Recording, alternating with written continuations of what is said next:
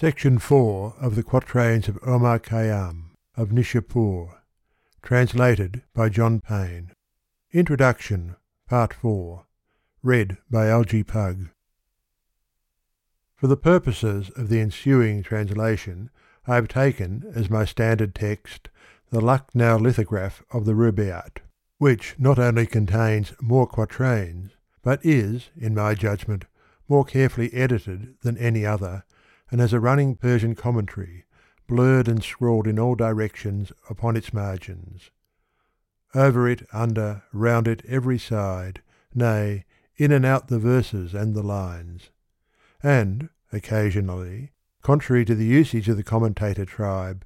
throwing some little light upon a doubtful passage, as may be seen from my notes, where such crumbs of assistance are acknowledged. This standard text I have minutely collated with a number of others, printed, lithographed, and manuscript, with the result of clearing up some obscure passages and adding numerous variants and some 80 quatrains to the 762 of the Lucknow edition. The text thus composed doubtless contains a good many quatrains which are probably not by Khayyam, though I have thought it better to include in this, the first complete translation, everything that is, on fair authority, attributed to him, rather than commit myself to the very delicate and doubtful responsibility of deciding, at this late period of time, and upon such insufficient data as are alone available, the question of what is genuine and what spurious, a task which, after the lapse of so many years, and in the present rudimentary state of Persian bibliography, would indeed be brick-making without straw.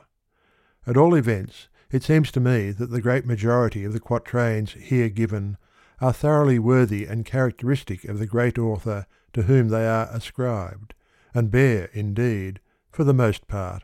in unmistakable signs, the stamp and imprint of his intellect and his genius. And with this, suspicious though we may justly be of the Oriental tendency to concentrate upon the head of a single hero the literary, no less than historical, laurels which belong to a period or a race, we may well content ourselves for the present. End of section 4.